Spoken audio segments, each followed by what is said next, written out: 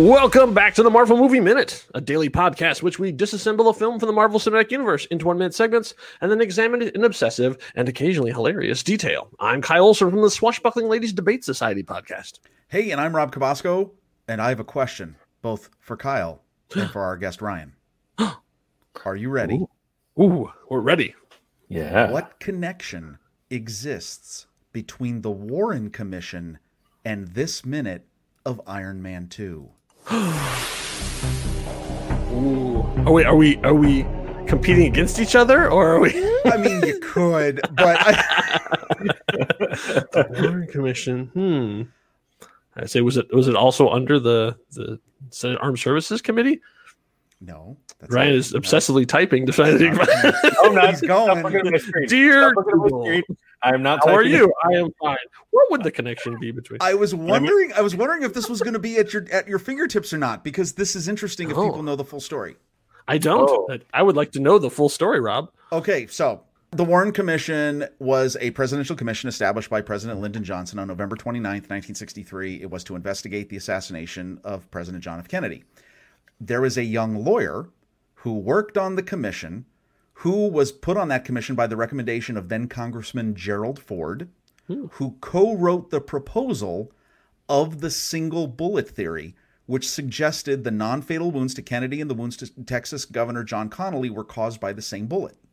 It's the entire thing that the Warren Commission, its final findings that Lee Harvey Oswald acted alone, is all based on this. That lawyer was a man by the name of Arlen Specter. He served as the United States Senator from Pennsylvania from 1981 to 2011. During his tenure, he served as chair of the Senate Intelligence Committee, chair of the Senate Veterans Affairs Committee, and chair of the Senate Judiciary Committee. I actually was very fortunate. I actually met Senator Specter during his term, a project that I had worked on in my former life in politics. I'm originally from Pennsylvania, knew of him very well. He did die in 2012 from complications of non-Hodgkin's lymphoma at the age of 82 in his home in Philadelphia. Why do I bring up Senator Arlen Specter? He is the inspiration for a character we are going to talk about in this minute. Okay, because here we are, minute 12 of Iron Man 2, directed by Jon Favreau from the great year of 2010. So yeah, we pick up where we left off, actually, which is still back in Jersey. So this Tony Stark has just been served a subpoena. So and flirty smiles are abounding. That's right. Oh boy! By our lovely Marshal Kate Mara, and so they have to figure out what happens next. So. Tony Stark says, how far are we from DC? And Happy says, about 250 miles, which is kind of amazing because I looked it up and he's right.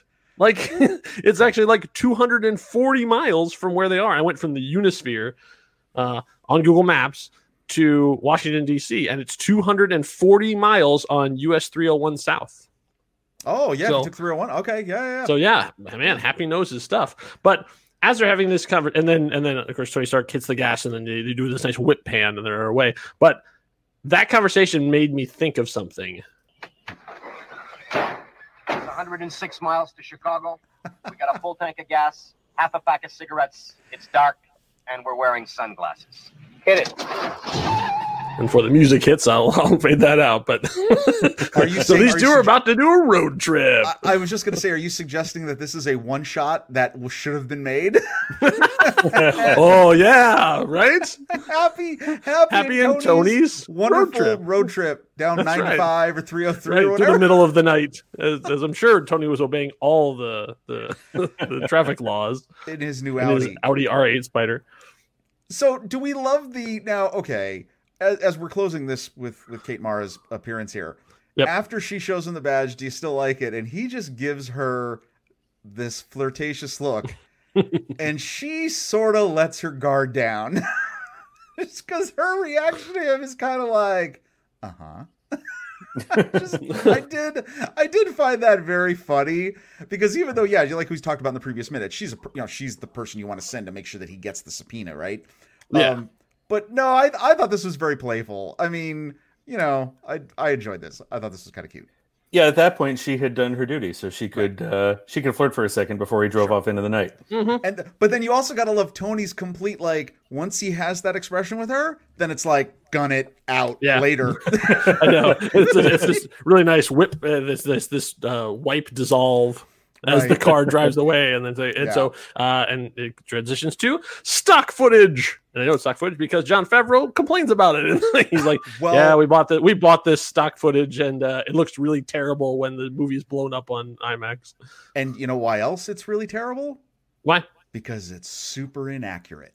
Oh. So what year does this movie take place, Kyle? 2010.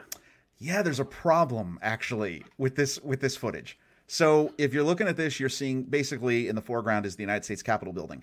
In the very front of that is, on the left is the Library of Congress, and you're seeing the very roof of the Supreme Court building on the lower right. Now, if you look down the mall towards the Washington Monument, you see a bunch of buildings on the left and right. Those are, most people know, are the buildings of some of the Smithsonian Institution and the museums. On the left, there is a very boxy looking building, and that's my favorite one of all of them. It's the National Air and Space Museum. It's where all the great spacecraft and the Enterprise and a whole bunch of other things are there. But towards that, between that building and the United States Capitol, that is not the shot you would have had of in 2010.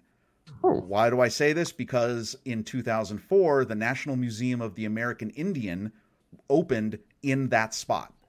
And that is a very pronounced, if you saw this building, because it was designed with Native American inspiration for like adobe structures and all bunch of different things of art.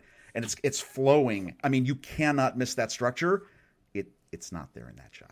How about that? There we go. Eagle Eye. For those of you who I'll say you're the stock footage Eagle Eye. You noticed that in Incredible Hulk too. Yes. No, I'm big on this with DC. Yes, there's a part of DC that still remains in my heart from those days.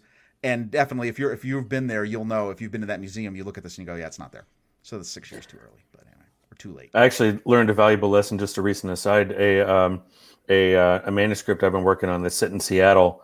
And so I sat there for story reasons, but I've never been to Seattle. So I researched a ton and, tried to learn as much as I could about Seattle. And then I gave it to a beta reader who's from Seattle. And I was so glad I did because everything she pointed out, she's like, I know pictures make it look this way, but they're super misleading. Here's how this really is in person. So I was fortunately able to make it accurate. But yeah, you want to give people cities right if you're going to portray them.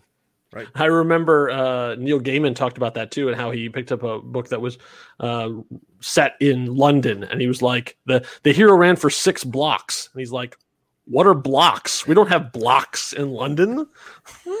So it's like, yeah, it's really good that you have somebody local take a look at that. Yep. So this is technically May 8th, 2010 in the MCU, and here we are in Washington, but it's not Washington. This is the Grand Hall of Pasadena Masonic Temple, still in LA. That's awesome. Wow. Yeah. And this is the first days of filming. If you watch the behind the scenes stuff, you'll see Robert Downey Jr. gives a little speech about the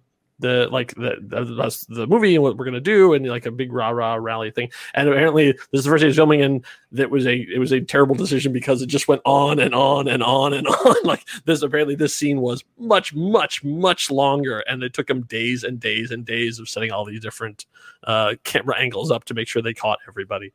But between our senator, who we're going to meet here soon, and Robert Downey Jr., they kept the light, so all the extras were entertained as they kept going on. But we don't see him yet. The first person we see that we have not seen before yet it's Pepper Potts. Everybody, there's Gwyneth Paltrow in the second row. She is not amused. No, she is not amused. That's pretty much her default state in most of these things, is not amused. So especially this one. So like we talked about Robert Downey Jr., what's Gwyneth been up to since Iron Man 1? And the answer is not much. So some people like to work a lot, and some people like to work a lot less. And I think that she has earned the choice to do things a lot less. So she made one movie between the Iron Man 1 and Iron Man 2. It's called Two Lovers, written and directed by James Gray, and it stars Joaquin Phoenix. It is a Brooklyn set romantic drama about a bachelor torn between the family friend his parents wish he would marry and his beautiful but volatile new neighbor. And despite what you would think, Gwyneth plays the volatile new neighbor. I was thinking by that description, she would be the nice family friend, but not. I watched the trailer for it. I have not seen the actual film. It looks very interesting. It's a very much of a adult relationship drama. And I was watching it and thinking, wow, they really got somebody interesting to play the family friend, the sort of one that the parents are trying to get Joaquin Phoenix together with. And I was like, she looks really familiar. And I realized it's Vanessa Shaw from Hocus Pocus. I was like, oh. Wow. Yeah, it was a deep pull, but I was like, hey, that's great that she got like grown-up work after that movie. So yeah, it was a lot of fun. So I like to say, if you're interested to see what Gwyneth was up to, check out Two Lovers. Wow. Or subscribe to Goop. She was probably getting it's true. Wow.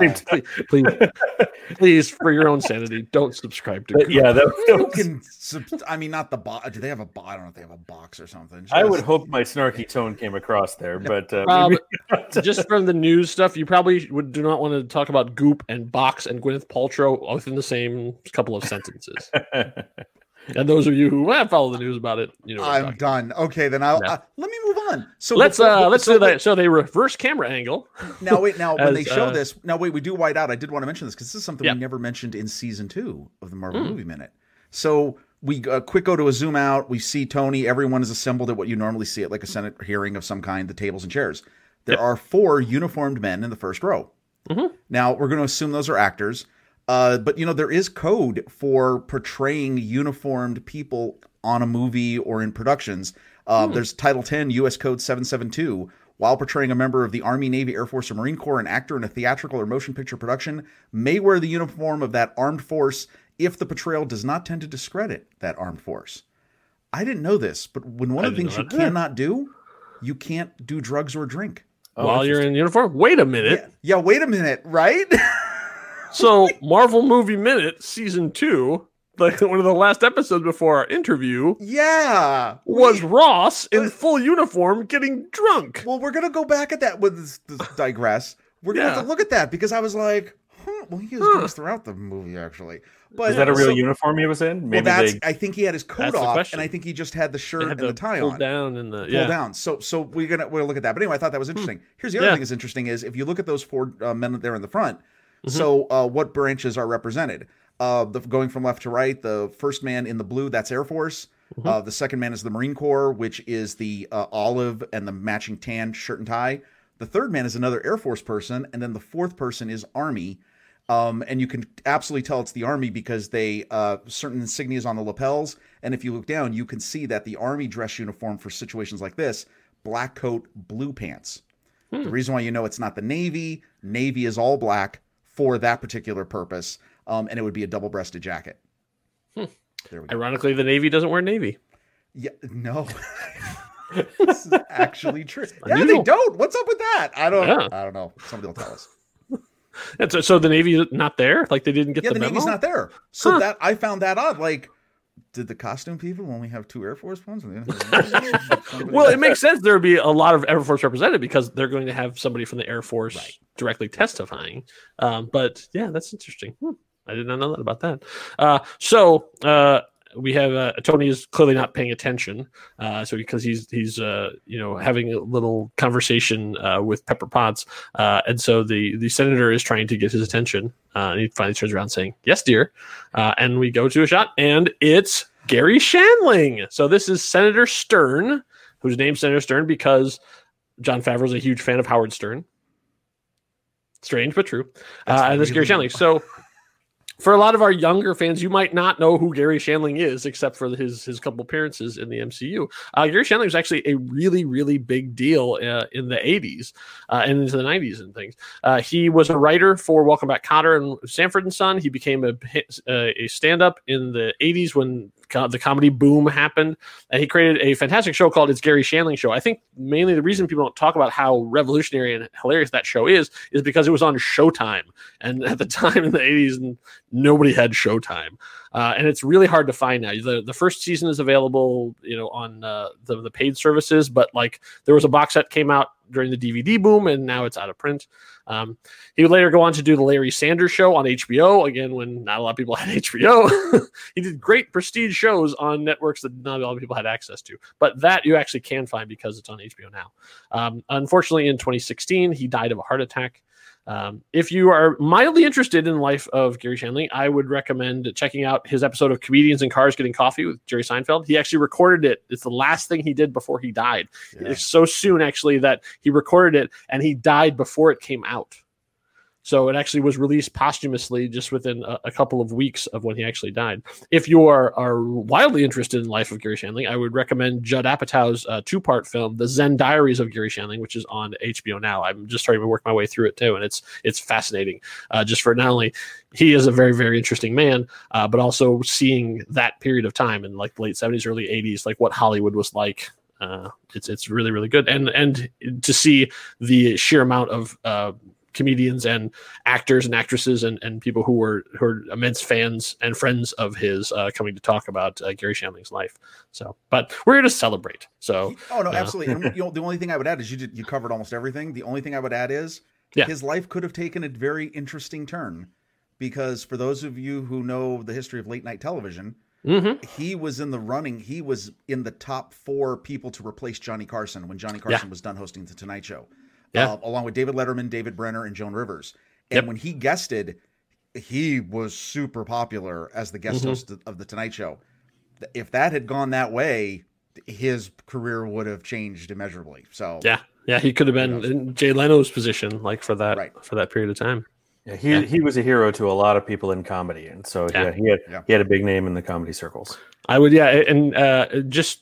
If you can find it, the first season of actually all of it, but if It's Gary Shandling Show is basically like a lost classic, like because it was revolutionary at the time, because it was before Seinfeld, before any of that stuff.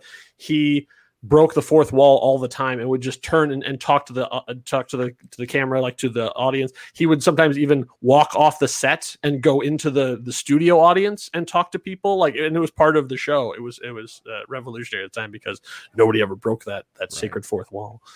If you want to see a show that does something a little bit similar, Lady Dynamite does something similar. I think it's maybe kind of inspired by that show. I would expect so. Yeah, where they'll be doing in a situation, and then suddenly, like, a director will come on scene and be like, "Cut," and start talking to the main character about the scene that she is in her life. It was pretty funny. So, in the story, what's going on is the U.S. government, here basically being portrayed by Senator Stern, wants the Iron Man suit, and so the conversation, the impetus of the scene is basically they're trying to get Tony Stark to turn the suit over to them because they think that they should be in possession of it. So the question is it a weapon? So Tony Stark says no, it's a high-tech prosthesis. So I was like, is that true? So I looked up to see what it was. And most of the stuff, when you see prosthesis, is like a replacement. Like if someone loses a leg, they get an artificial leg, and that's a prosthesis. But I actually found the Merriam-Webster definition is an artificial device to replace or augment a missing or impaired part of the body. Okay, maybe the augment part, if we just focus on that, because there's nothing really missing, but it is a suit that enhances what a person like who's inside it. So it's different than, let's say, a robot or a drone, which will be important later here in the movie, because it is based on the person and whoever is inside it. And so Tony Stark is saying the suit and I are one. I guess if you're in the Marvel universe and you see that some people can shoot lasers just by themselves, you would say, hey, I'm missing the ability to shoot those lasers, so I need a prosthesis to allow me to do that. Maybe that's the logic, but in any case, it's a good bit of wordplay. I think it's just ego augmentation. I think that's all right. There's a lot of that going. So, what do you guys think? Do you guys consider the Iron Man suit to be a weapon? I mean, it does have missiles.